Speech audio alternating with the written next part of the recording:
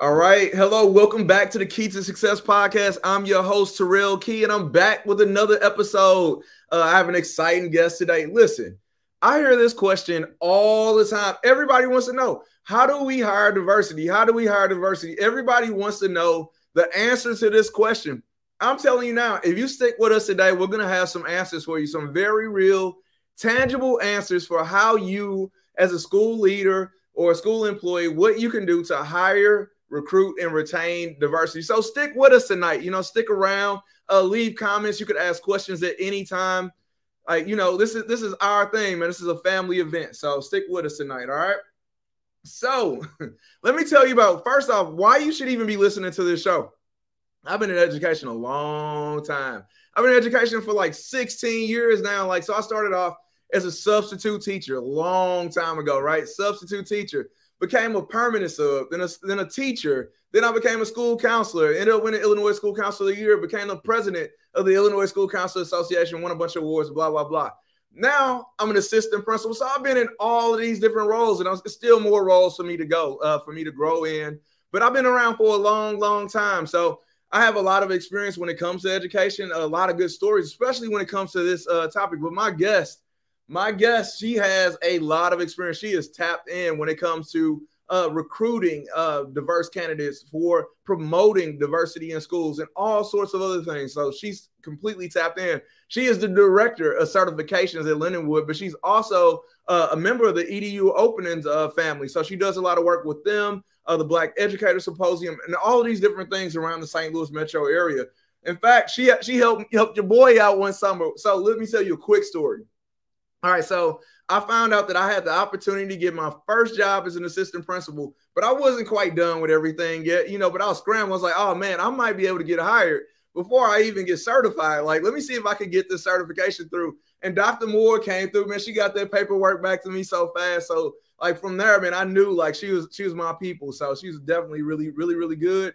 Really tapped in. She's also, I don't know if you remember, if you saw my show earlier on, she's cool with Dr. Fields and Dr. Diggs. Dr. Fields was on my show when it first came out. I need to get him back on again. But so like, I'm forgetting stuff. She trained our entire staff in diversity, equity, and inclusion. She did that for like at least 3 semesters. So she trained our staff, and a lot of that led to a change in culture and things like that at our school. So she's incredible, and I'm going to bring her up now. So we have Dr. Tammy Moore. So how are you doing, Dr. Moore? Oh, wait, I accidentally muted you. I'm sorry. How are you doing, Dr.? You don't want to hear this good stuff. You don't even want to hear it. I'm doing well. Thank you for having me on your show. Mm-hmm. Everything's going great. Smooth selling in the certification department in with all the changes, I'm just keeping up as much as I can and making sure I get our people through. I got you. So can you tell us, let's just kind of get into it, because, they're waiting. Everybody wants to know why is this topic so important to you? Because you do not only work within your personal job, but outside of work. Why does this topic really resonate with you? Well, it resonates with me because, for one, I'm going to have grandkids one day, and then they're going to have grandkids. So I want to make sure we're producing some quality teachers. And more importantly, I want to make sure those teachers look like my grandkids and great grandkids are going to look. So it's important to have diversity within the profession. I have a business background. So I was introduced to higher ed close to 10 years ago. When I came here, I was amazed at all the different changes that occur in education, the miscommunications and things like that. So with that business background that I have, I was able to organize some things, streamline some things, and really support candidates who are interested in the teaching profession. Yeah, I mean, you're doing incredible work, seriously. I mean, y'all have your hands cut out for you, because, a lot of programs in the area, they're struggling to even get candidates in the door. But my classes at Lindenwood, I've never noticed a lack of diversity in my classes in Lindenwood. So, like, what are y'all doing to recruit all of these candidates that come in? For one thing, and I'm a very humble person, but I'm going to have to take a little credit for that one. What really happens, so with Lindenwood University, it's a predominantly white institution. So when you have those candidates of color, oftentimes they don't feel comfortable with opening up to those individuals who don't look like them. So when they contact my office and they hear me speak in their vernacular and they hear me talking like they talk, oh, girl, I got you. Oh, sis, we're going to do this.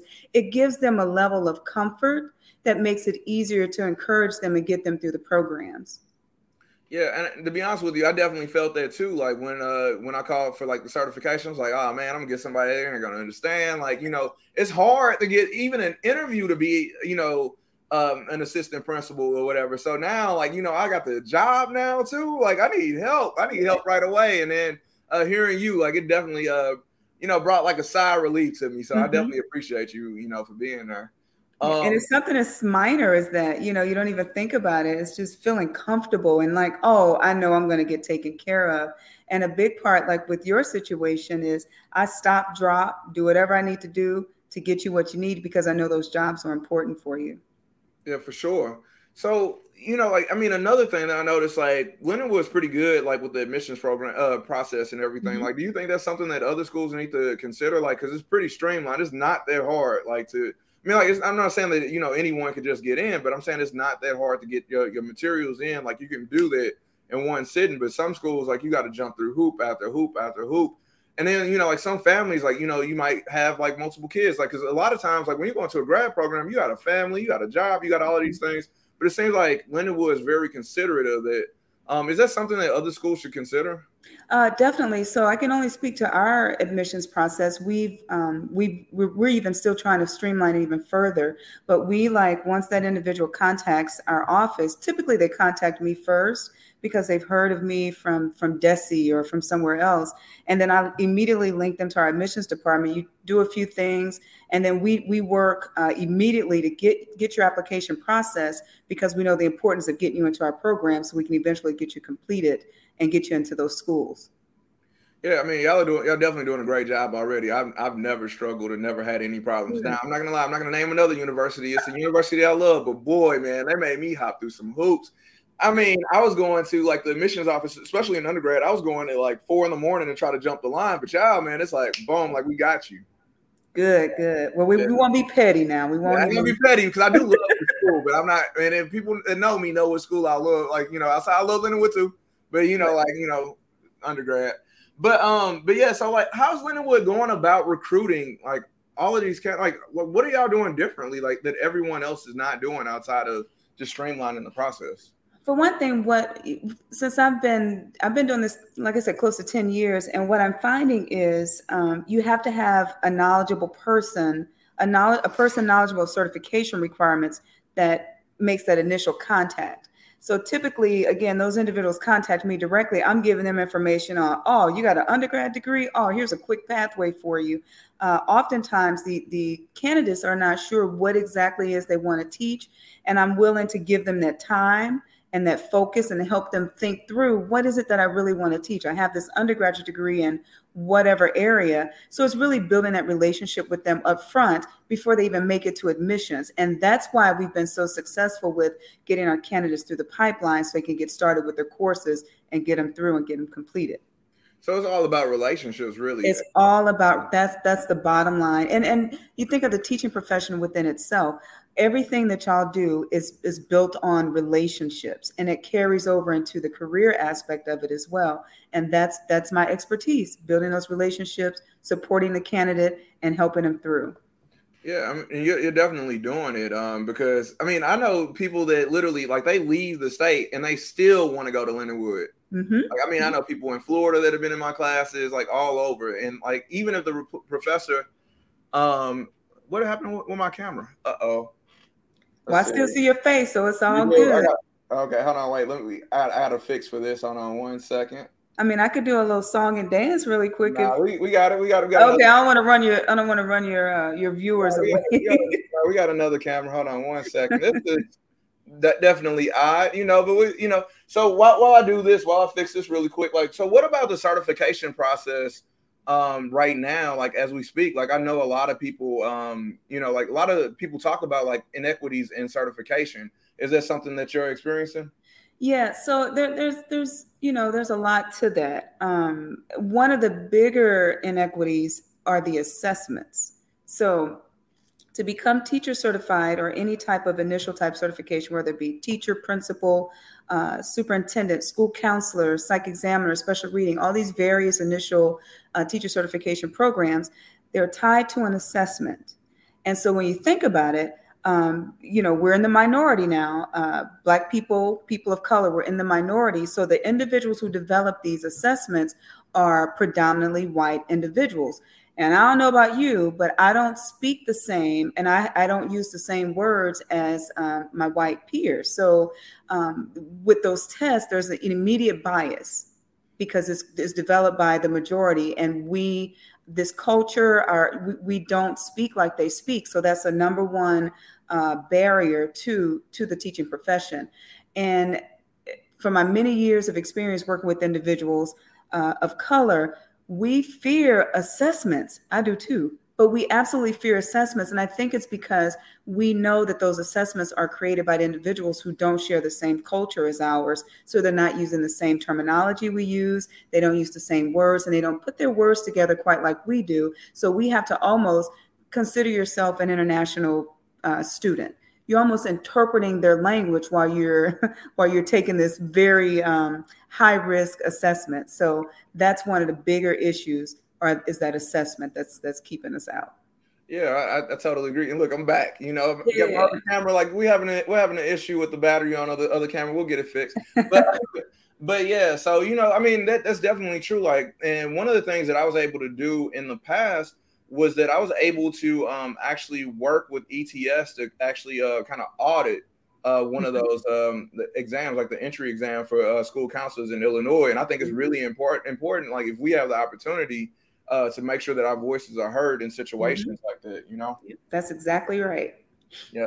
So now, let's say there's a candidate, a person that wants to be an educator, and they survived, like the program, they made it out now. Like, so we're out, we're out here, we're ready to become a teacher. Like, how can schools begin to recruit like those teachers? Like, what are some of the successful things that you've seen? Right. So what I've seen, for example, we have Lindenwood has a partnership with St. Louis Public Schools.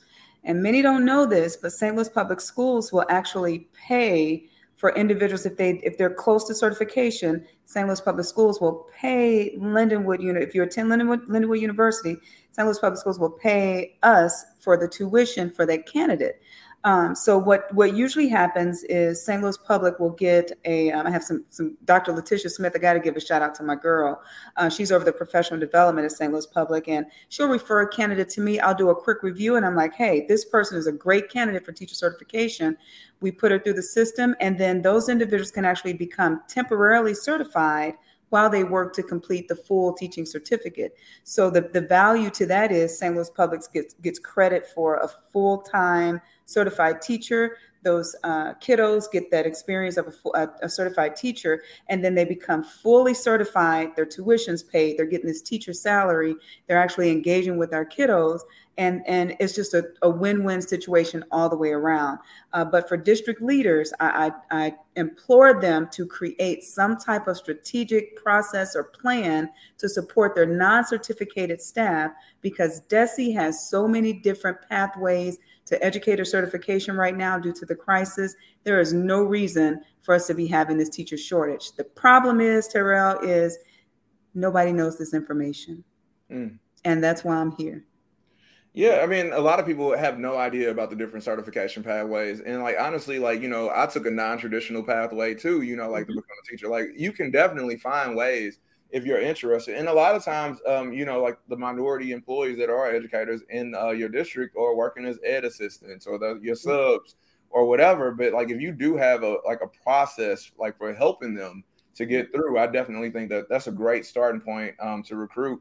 One of the things that we're doing now is like creating like a grow your own program. Have you heard anything about those? Oh yeah, we have many partnerships. We're actually meeting with St. Charles School District about a grow your own partnership. And just really getting out there, getting into the face of these kids and planting that seed early.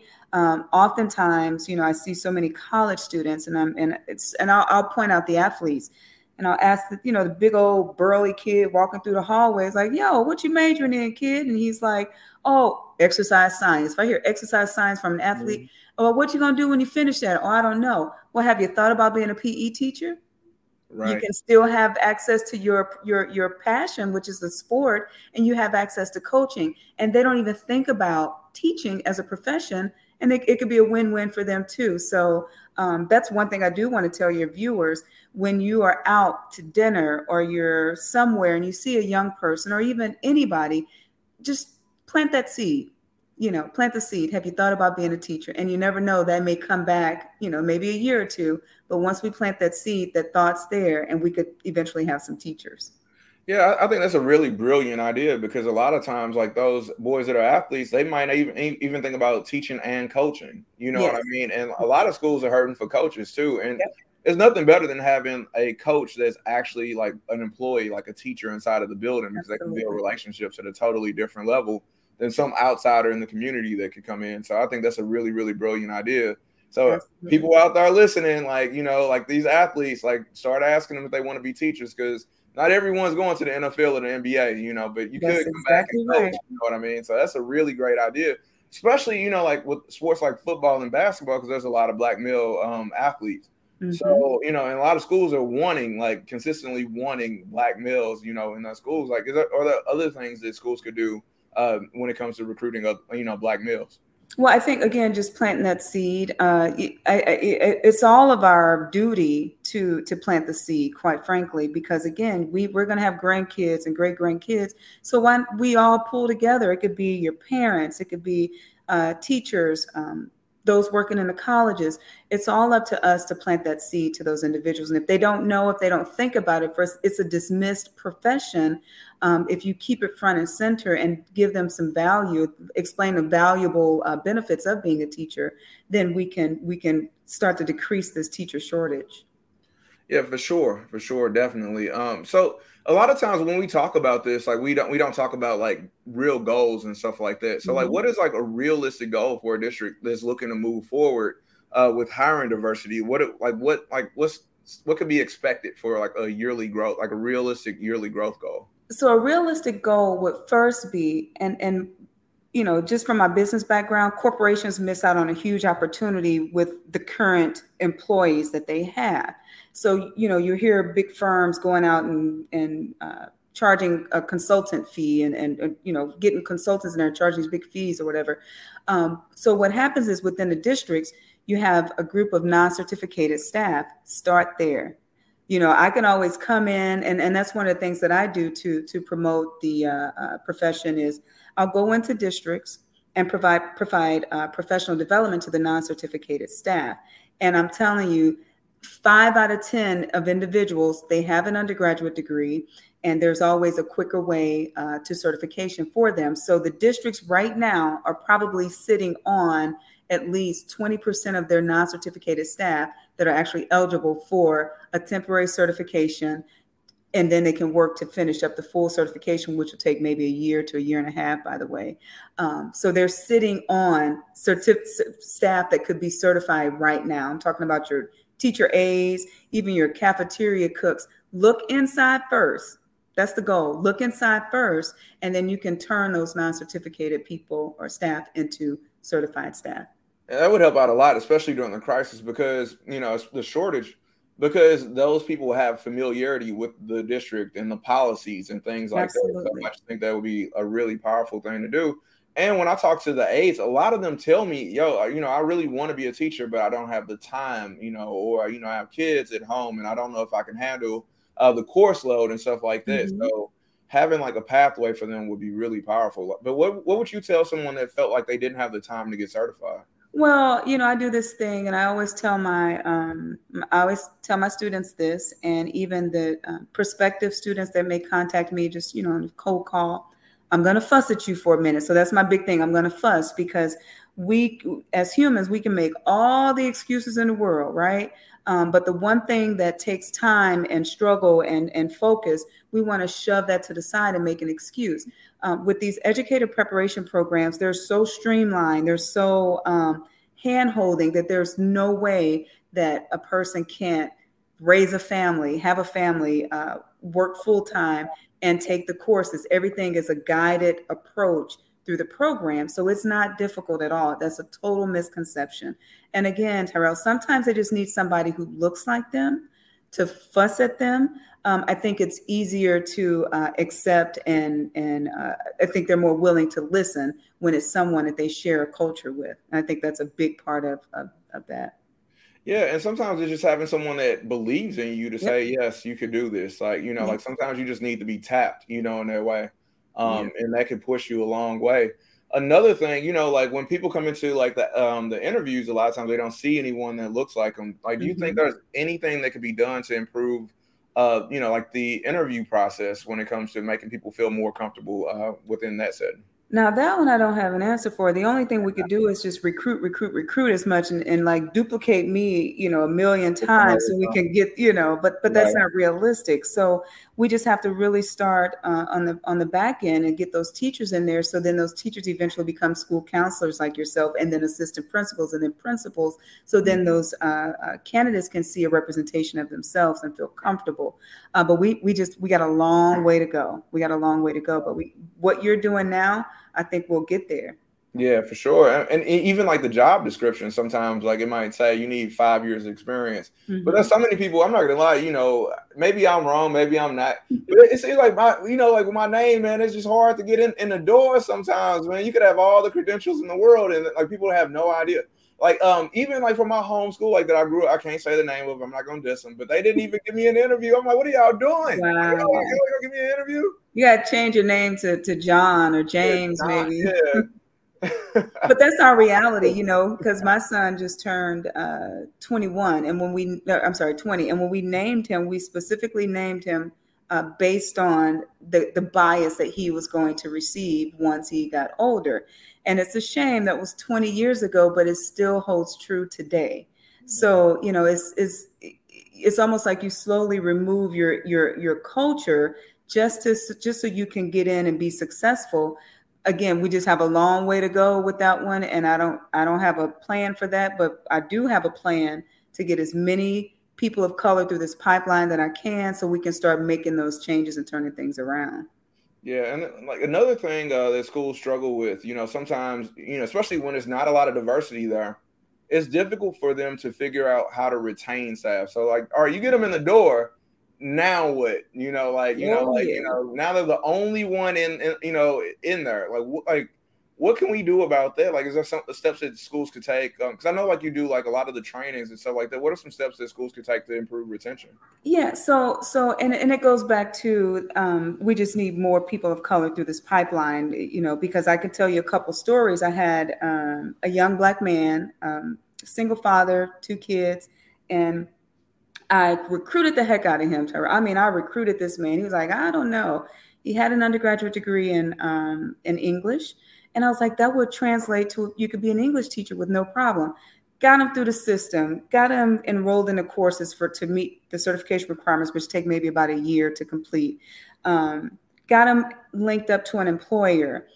Everything's going good. He's getting benefits. He's getting a salary. He's raising his boys. He's in the school district. He's teaching. He's teaching his content area that he's passionate in. And then there's an issue in the hallways with 2 Black boys, joshing around, playing around. And then the white teacher was walking by these 2 boys. Now, this is what this teacher candidate expressed to me. White teacher walks past these 2 Black boys, and one of the Black boys say, move, N-word. You know how the young group still say the N-word, and like my homeboy or whatever, my N-word, my homeboy. Well, the white teacher says, I'm not the nigger, you're the nigger. Ooh. Oh, wait a minute, I wasn't supposed to say that. But anyways, I needed that to hit home. So, okay, you good. So anyways, so this teacher candidate who I worked so hard to recruit witnessed that. He took it to the superintendent or the building principal, and the building principal and the superintendent said, oh, don't worry about it. She'll be retiring soon anyways. Okay, what kind of response is that? First of all, let's look at the safety of our boys who had to witness this blatant racism. Let's deal with that. Not only was this young man, this teacher candidate, about to just quit, leave the profession altogether, I begged and pleaded with him. He eventually left that school district, but he went to teach at another district where he feels more safe and more comfortable. So to get back to your point, we just have to really start recruiting to get the people of color through there. So then when our young kiddos deal with situations like that, we have a black principal that's going to say, oh no, we ain't tolerating that. She's going to have to get dealt with. You see what I mean? So we just got to work hard with recruiting on this back end before we can even get to that point. We got a long way to go. We still got a long way to go. Yeah, for sure. So I'm gonna take the audience question too, really quickly, and then also I just want to kind of comment on like some of the things too, like with the interview process. One of the things that I've saw like at other districts is that they bring in, like, if you don't have diversity in leadership, you could bring in teachers to your interview process, and I think teachers provide like a unique like lens when it comes to like hiring other teachers, you know, because they've done it, you know. So bringing teachers in, bringing what you have to the table if you do not have the leaders in place, and then also now you're building the capacity for leaders. Another thing, like with recruitment, like word of mouth is powerful, and like in order to generate that word of mouth, I think that you have to work on building a culture that makes people feel comfortable. Now, some schools are doing things like creating affinity spaces, and for those that don't know, an affinity space is a group where like a certain minority group, you know, comes together. Doesn't just have to be Black. It could be LGBTQIA. It could be, you know, whatever, you know, Latino, Latinx. It could be whatever, but they come together and they have a space where they could talk about the different issues that they're experiencing, you know, within their subset. Also, as a leader, I mean, it's important for you to listen. You know, sometimes, not gonna lie, man, as an administrator, like the days are long, it's hard, and you might have like some compassion fatigue, but like you have to be able and also be humble enough to listen to the concerns of the staff, because they come in with a totally different lens than you might have. Like you might have done something in good faith, but you might have overlooked something. So I think it's really important to empower people, the people that you hire, to be able to communicate with you, and also, you know, just to listen, receive it, and try to gradually improve things over time. So eventually, you have people saying, "We got it going on over there." You know, I'm not even lying, because, like, you know, at one point, our district, we had a reputation like it wasn't a place to be. This year, we probably hired like the most diverse staff that I've seen since I've been there. I mean, there was one point where I was the only Black male educator in the entire district. But this that year, makes me proud. Boom. Right. You know, but we did a lot of work on the forefront. Like we also, you know, brought you guys in, you know, you and Dr. Patterson Mills in to train our staff on like some of these concepts so that they at least have the awareness.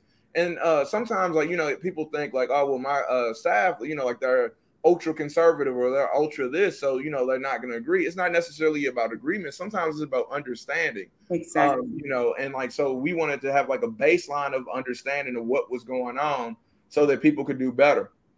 And also, we have a question from Rogue. What does turnaround look like? What are the metrics for that, so that you know you've succeeded? Now, for our district, I will say that we want our teaching staff to eventually look like the student body that they serve. That's what we want. That is our aim, and we're doing that through our through our Grow Your Own program. So like our school is incredibly diverse. Like it looks like the tapestry of like the country. So like you have you know, like a 25% of our students are Latinx, you know, then we have about 12 to 14%, or maybe even 15% now that are Black. We also have maybe like 40%, 45% that are white. Then we have Asians, and we have literally like all of these different groups, you know, like we have people with different sexual orientations and things like that. And we feel like it's important that people with disabilities, even, you know, like we have all these different pockets of people within our school, and we want our teachers to look like that. We want our leaders to look like that.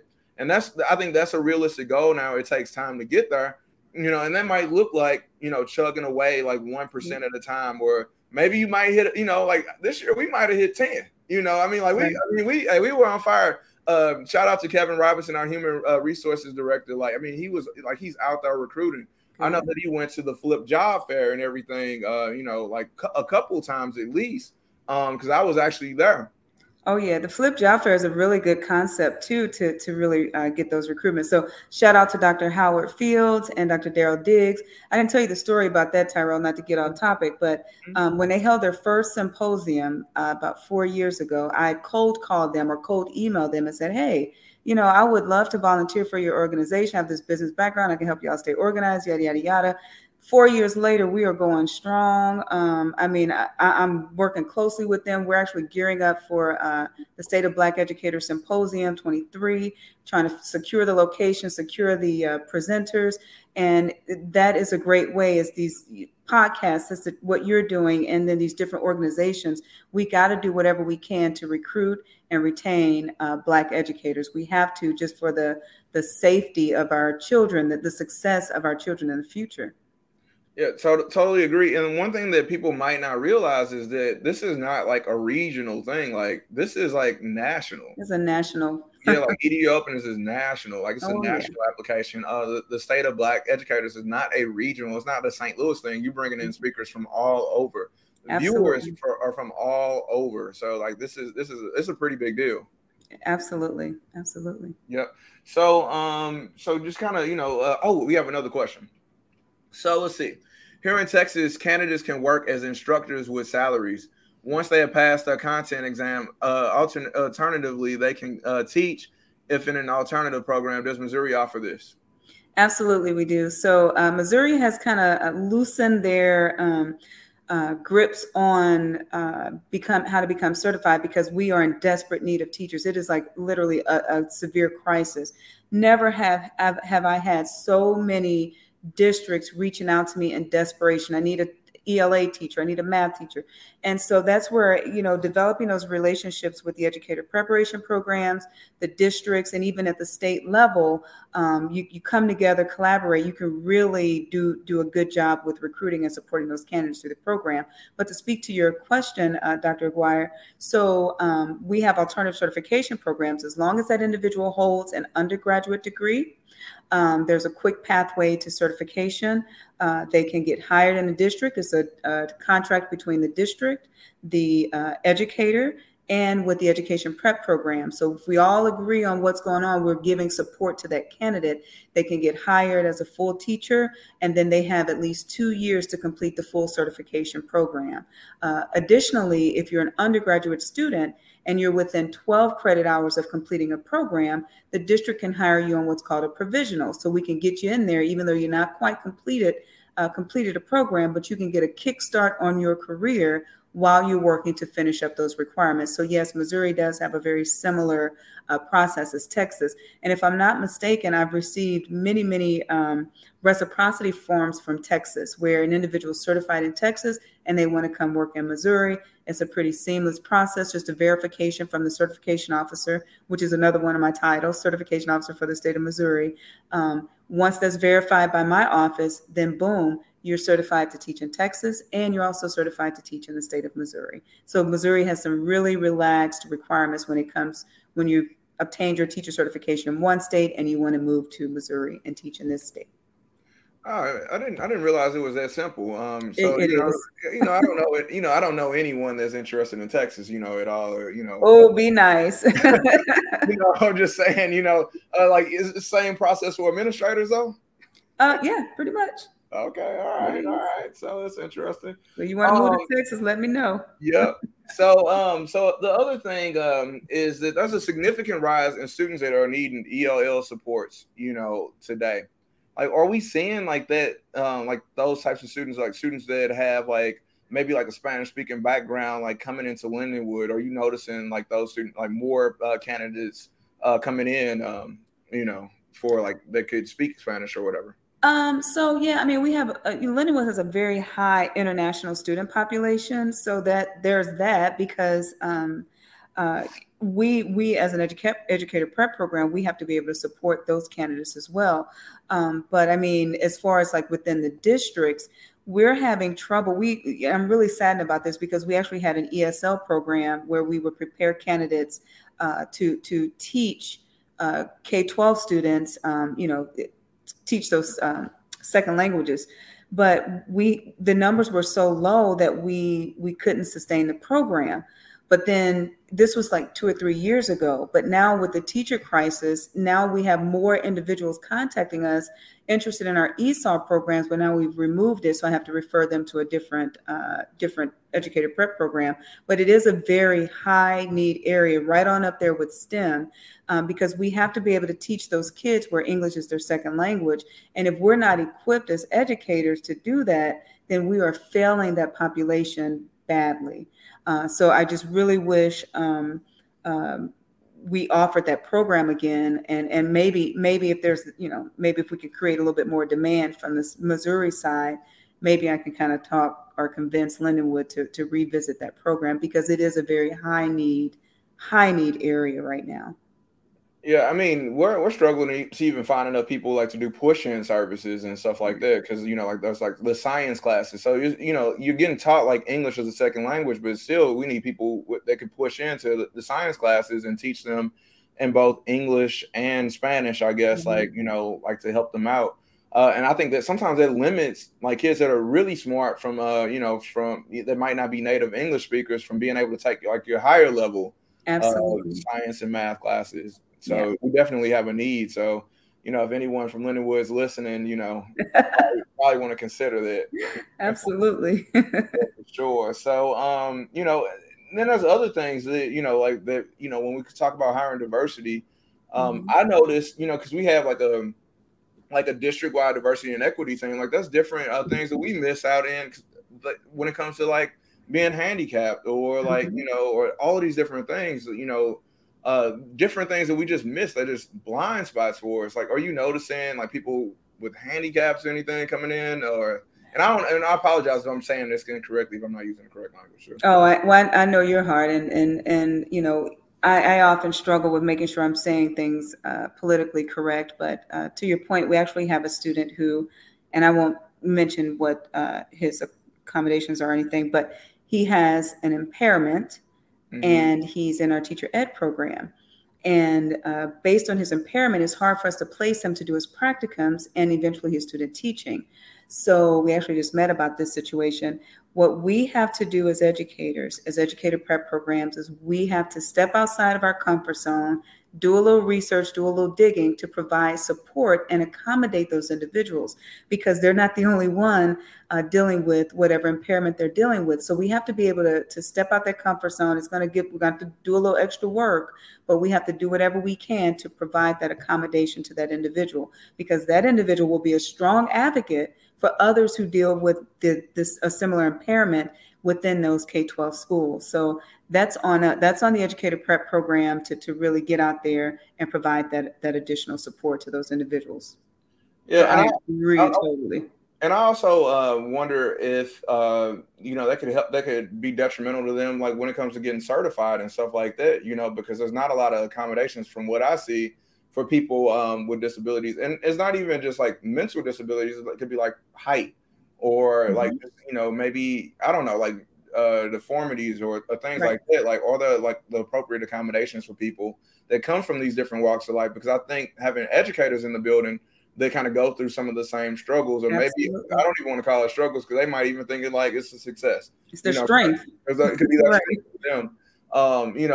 But that also might empower students that are going through the same thing. So I think. And I wonder if there's a fear, like for individuals who require accommodations. I wonder if there's a fear of the profession, thinking that maybe their systems aren't in place. We don't have many systems in place because we don't see that population too much coming through our program. But when we do, it's on us to make sure we provide those accommodations so we can see them successfully complete. So those K-12 kiddos who are dealing with a similar impairment can see that representation within themselves. It's not all about black and white people. It's all about human views. And so it could be that individual with that impairment who wants to see someone or connect with someone with a similar impairment. Same goes with race, ethnicity, or gender, or things like that. So it's not a black-white thing. It really is a representation of one another in a human sense. Yep. And let's see, we have another comment here. We have a shortage here in Texas for ESOL. So I'm guessing it's English as a second language teachers. And what districts do is that they place the students in Spanish. Definitely should revisit that. I think that that's totally that's totally unfair to students to put them in Spanish as an accommodation just because you don't have Wow. the teachers. I've seen that happen too, because you figure like, hey, like this is a class that the student could pass or whatever. But I mean, like if they're not interested in that and they're losing out on electives and everything else or like core classes, I think that's a travesty. So we need to do something for sure. And doesn't Texas have a high Hispanic population? Yeah. I'm not So sure, but I would think so. yeah, they do. They definitely have a high Hispanic population, and then they also have a lot of first generation Americans too down there. So Mhm. like they might be coming up maybe from like Central America or whatnot, and they might not have like strong writing skills in Spanish. So you might assume like, oh, like they speak Spanish, but Right. they might not speak the Spanish that the teachers are speaking. Like because it's very Americanized. Like they might say things a little bit differently with a different accent, or they might not have the writing skills. Or they might write things down the way that they sound, and they might not be exactly the way that it's actually spelled. So it's definitely a misconception thinking that someone that comes in from a foreign country that speaks Spanish Hmm. actually writes Spanish, or speaks it in the way that we speak it here in America. Right. So then we have I'm certified in Spanish in Missouri, Texas, Florida, and South I Carolina. see you. Case all over. Not sure if Missouri is struggling with a shortage of ESL teachers. Yeah, I believe we are. We I are. remember in 2008 that Spanish teachers would help out. Some Spanish teachers are actually pushing back against this because they're not translators. So it's adding an additional duty to them as Spanish teachers, and they feel like it's unfair for them to have to get pulled out during their prep time or other things like that to serve in another capacity that's not within their contract. So it's definitely something that some districts are doing, but it might not necessarily be the best thing for the Spanish teachers or the Spanish students within those classes. Absolutely. And I'll give you this. So I think the districts forget that they have a direct connection to the state. And we have more power from the district level and from the educator prep programs levels. We have power to push back at the state level. So I sit on a couple of boards that inform the decision making with DESE. And right now, for example, we're working on a proposal to eliminate the entrance exam. Illinois doesn't have an entrance exam anymore. I think Illinois eliminated some years ago, but Missouri is still operating on, if you're an undergraduate student, you have to have this basic skills assessment passed along with the content assessment. What's happening is for our undergraduate students, they're successfully passing the content assessment, but they're not passing the entrance exam. Entrance exam is equivalent to like the ACT. So we're informing that, and we're working really hard to remove that requirement because there's no research that suggests or shows there's zero correlation between a person passing a basic skills test and their proficiency in teaching. There's no correlation at all. So to your point, we really need to, if the districts were pushing back more toward the state or the people, the governing bodies that should be able to enact those changes and really highlight whatever shortages there are in Texas and whatever things that need to be done. But y'all really need to start pushing back as a district, as a unified front, going directly to that state and voicing those concerns so something can be done. Yeah, so I mean, that basic skills test was literally wiping out the diversity in Absolutely. I mean, so it was Huge either you barrier. got basic skills or you got a 22 on the ACT. Some Mm-hmm. people found it was easier for them to go back and pass the ACT and get a 22 on it. So it was adults that wanted to be teachers coming in on our Saturday sessions, taking the ACT just for an opportunity to potentially teach. So think about this. You have a profession that's already under-respected, like in general. It's not the highest paying. And now they got you in there with some 16 and 17-year-olds trying to take a test that over material that you learned in high school that for sure does not directly correlate to what you're trying to do. So it was a mess. Absolutely, and there's and those assessments, and there's some research that we conducted. So I sat on AACTE, the Consortium for Research-Based and Equitable Assessments. I was approved to that a couple years ago, and what we found was those assessments are creating those barriers, and it was actually blocking out people of color entering to that teaching profession. So years and years ago, and there's documented research on this, when schools were segregated, and then the brown versus brown, they brought everybody back together. The more affluent areas, the white schools wanted their kiddos taught by white teachers. So they developed these assessments to kind of kick those of color out of the teaching profession. And that has carried over and carried over and carried over to the point where we are now. They developed those tests to keep us out, but what they did was now they've kept out their own people. So now not only have you kind of created this barrier for teachers of color, you've also created a barrier for white candidates to enter the profession. So now they're scrambling. So now DESE recently lowered the cut score on the basic skills test, and they lowered the cut score on the content assessments as well. Well, they didn't lower the cut score, but they went behind the scenes and manipulated some things so people could get in to pass these tests.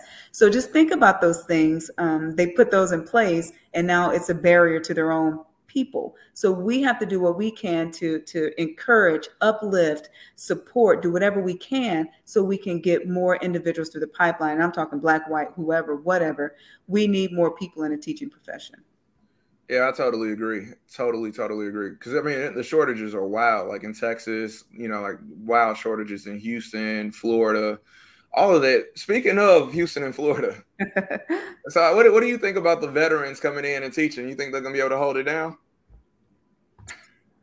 Oh, no. I'm big on diverse perspectives. I'm huge on diverse perspectives. So I would admire or encourage veterans to come in because they have that perspective that a person from the business world, an educator, trained educator, it's just a varying of perspectives. And I think that's what our kiddos need. It's not, again, I've never thought it was necessarily a black or a white thing. We need those diverse perspectives so they can be successful and just see bits and pieces of themselves in different people. But to have an all white teaching staff teaching these different groups of kiddos, it's not fair to those kiddos at all. And there's no way that they can actually succeed and be their best self if they're not seeing some bit and piece of a representation of themselves. That's a really good idea. I mean, good perspective. We do need like multiple different pockets of people in order like for this thing to succeed. One of the things that you're a part of that's kind of doing that work is EDU openings. So how's that going, and how are y'all doing with like bringing in people from all these different walks of life? Yeah, so Fields and Diggs, I mean, I admire those two. Those are my brothers, my friends, my colleagues, whatever. I just admire their work. So with EDU openings, they developed this platform as almost like a central location, really focused for educators. And so when I started working at Lindenwood and seeing what the K-12 application systems was like for our teacher candidates to apply for jobs, it's grueling. Oh my goodness. It could take you up to an hour or more to submit an application to be a teacher. That would turn me off right away because my patience levels ain't there. Mm-hmm. So they developed this platform where you upload your profile. You're using and you can do a mobile app, you can do it online, but it's just a seamless system that's not antiquated like the K-12 systems can be. But then you do your profile one time and then boom, you can share it out to different districts and then the districts can see you. It's almost like a match.com if you ask me, but it's just a great way to recruit and to really start help filling those gaps within the district. So eduopenings.com, y'all should check it out. And we do have individuals all over the U.S. We started, the larger base is Missouri, but there are other states that are starting to really fall in line and gravitate toward EDU openings. Yeah, and then up next, you all do have the Black Educator Symposium. Like, mm-hmm. When is that going to be? And like, what is that? Can you tell? Like, some of my audience might not even know what it is. Like, can you tell them what it's about? So the State of Black Educator Symposium is a huge to-do. It was so successful. When I tell you Black people just need a space where they can fellowship and see themselves. Their first year was an absolute success. They weren't even expecting the volume of people. So they built off that. And then the second year, I mean, they're getting all types of donations and different things and sponsorships. People want a space for educators of color, and the State of Black Educators Symposium is that space. And I can't think of any other space right now that's as big as theirs. But it just brings together people of color. I mean, and there's other races involved as well, but the central point is people of color to recruit and retain and to show, I hear you, brother, I hear you, sister. Last year, we had some really powerful presenters. One that really stuck with me was Dr. Gloria, oh gosh, I can never get her name right, Billingsley, Latson Billingsley. And this year, we're looking to possibly bring her back. We're looking at some really big heavy hitters out there that are Black and that are really vocal about racism and equity in education. So State of Black Educator Symposium, SBE 23, be ready, mark your calendars. It's going to be the first week in February. We're working on the planning phase right now. It is going to be another epic symposium this year. Yeah, last year was huge. I mean, and we went virtual, but it was people from everywhere. Even like 2 years ago, like during COVID and everything. So I know it flipped and became a virtual thing. Yep. People from all over that were in that room talking about it. I saw people talking about it and all the way out in California. So yeah, it's a really, really big deal. So like, are these speakers mostly like from the St. Louis metro area, or like where do you find these leaders? No, we choose national speakers. So I think one year we had Chris Emden. We're working on some other heavy hitters. What's the other lady's name? I can't think of her name. Oh my gosh, Gloria Muhammad. Mm-hmm. Does that ring a bell, Tyrell? Yeah, it does. She's actually an alum of Lindenwood as well. Okay. So I mean, we're looking for national talent to come out and to really bring voice and speak to us. So it's not just Missouri presenters. We do it nationally. Yeah, and not only are y'all doing that, but you also have the Flip Job Fair. Could you tell everybody a little bit about that, and then I'll tell a story about like my time there. Okay, Flip Job Fair. The last one we held was in Kansas City. And the one before that, we were at Harris Stowe. It is such a phenomenal concept, and it's so basic, but it's genius. And when you get two co-founders, two well plugged educators, young Black men doing this thing and putting this together. So the concept of the Flip Job Fair is now, as we all know. Okay, let me use this as an example. So when I was like 17, 18, I had to hope I would get the job at McDonald's making $4-5 an hour. Things have completely changed. Now you see a sign up on McDonald's that says, hey, we looking for workers. So my point is now the corporations, the big businesses, they don't have the power. The districts have no power. We have the power now. So the model of the Flip Job Fair is you as the individual looking to be employed, you actually are interviewing the employer. So the employee is what it says. It's a flipped concept, a flipped job fair. So the employee interviews the employer to see if the employer is a good match for the employee. And it is highly successful, highly, highly, highly successful. And so be on the lookout for our upcoming one. Yeah, for sure. And I just want to tie all of these different things together. So you have EDU openings that's helping you with the application process and identifying diverse candidates, right? Making it easier for those candidates to apply for your for the jobs at your school district. Then when you're talking about retention, now you also have the Black Educator Symposium where people could fellowship and vent and share resources and ideas amongst each other. That's going to go well for helping Black educators stay in the profession. So you see how this is all kind of tying together. Yeah. And then you have the Flip Job Fair, which empowers like the Black educators. It's not even just Black people that were there. It was people from all kinds. It's for everyone. It's for everyone. Flip Job Fair. My time there, let me tell you, I went to the one that was like during like the COVID time, right? So it was like virtual. And it was interesting, like, because you had like the pre-setup where they kind of gave you some questions that they wanted you to ask everyone. And that was really like my real introduction to Dr. Fields and Dr. Diggs. And like they had some really interesting questions. So, so I'm in my room for a while, because you have to set up like your Zoom breakout room. So I'm in my room, I'm like, all right, man, people will be here shortly. It took a while, like for people to come, but once they came, it was packed all at the same time. And it was interesting. So I was like going around and letting and interviewing them, like I was like the one at the table, and then they were trying to tell me why I should come to their district. Absolutely. I asked, I think it was Dr. Fields' question. He said, what would a person from my cultural background say about your district or your school or whatever? And like, everyone kind of had good answers. Now, there was one school, and it literally, like, I thought about this. I was like, man, this was such a good question, because it literally, one school district didn't have any candidates, from, like my background or whatever.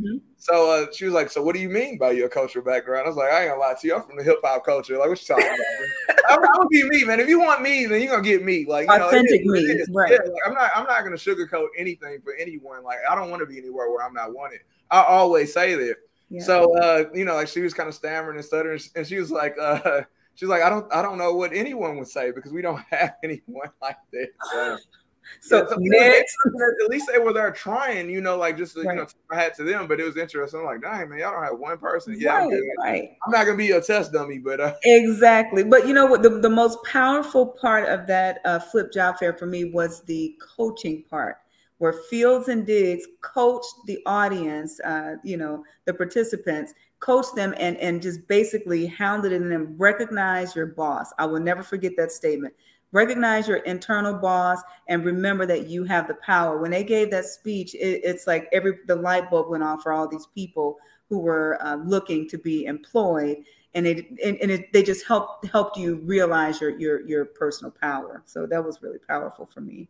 Yeah, and I think one of the good things about the flip job fair, you have districts that actually they're seeking out diversity. Like, and the one thing about getting hired by a district that wants you is it allows you to kind of grow, like, because they actually wanted you. They don't want to lose you. They actually wanted you. So they're going to allow you to grow. Like, you're going to be able to take some chances. You're going to be able to have other additional opportunities. And that's one of the powerful things about just being like all the second choice, like versus being someone that was actively sought after to be in the district. Like, even like staying home at my school now, like I wanted to be wanted. And I felt like I was wanted in my district. So like, that's the main reason why I kind of stopped applying after I applied. Yeah, awesome. You know what I mean? Like, being wanted to me was like my number one thing at that time. It's that sense of belonging. So Dr. Moore, where can they find you? On Twitter. I know you're on Twitter. I know you're active on LinkedIn. I call LinkedIn the old people space. So I'm very active on the old people space on LinkedIn. Twitter is overwhelming to me, so you'll rarely see me on Twitter. But you can catch me on LinkedIn. Just type in the Google search Tammy Moore, Lindenwood. I'll pop right up. Always available to individuals. You can call with any questions, any off-the-wall certification questions. You could be in Texas. You can be in whatever state. I'm here for you. I'm here to support. If I don't know the answer, I have very close ties with the state, and I will get you the answer that you need.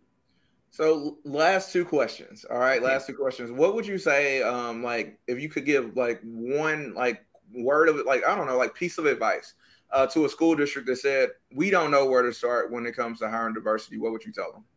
I would tell them to first look within. I will be kicking off a consulting business here soon, where I would actually promote my business through the districts and actually go in and do that work for them. So, but I would say start within and find an education prep program. You can contact me as well, and let's work together to try to get those non-certificated staff within your buildings who are already involved and engaged with those kiddos, working as teachers assistants or whatever it may be. You're sitting on certified teachers right now. You just don't know what you need to do. I can help with that, or you can start at your state level. We need to get these people certified. Yeah, I mean, that's a great piece of advice, especially if they already have them like that. Yeah, it's almost embarrassing. It's like, dang, man, we didn't even know that. And then my last question for you, what would you say to, like the prospective teacher, like, or educator that isn't quite sure that they're capable of becoming an educator, or like overcoming like the odds of passing like the entry exams and basic skills and stuff like that? What would you tell them? find you an ally. Find you an ally within whatever education prep program you choose. Don't just choose a program because you heard word on the street they were the best. There's no such thing as the best per se. You want the best support. You need to find you a person who's going to support you, who's going to fuss at you and tell you not to give up. But find a program that has those types of resources for you. If you have those resources, you will see just how easy it is, and I won't necessarily say easy, how doable it is to complete a teacher certification program, which is, they're rigorous programs. I have such a respect for educators because y'all go through a ton of hoops and there's a lot of requirements. Find you an ally, find you a support system, because it's way easier, way doable than you think it may be. So thank you so much, Dr. Moore, for your time. I really appreciate you. Like, you're always there, always helping out with the tough questions, and like, you're quick to help somebody out in a time of need. So I just want to let you know I appreciate you, and thank you so much for coming on the show and sharing all your wisdom with us. Thank you. Thank you for having me. All right.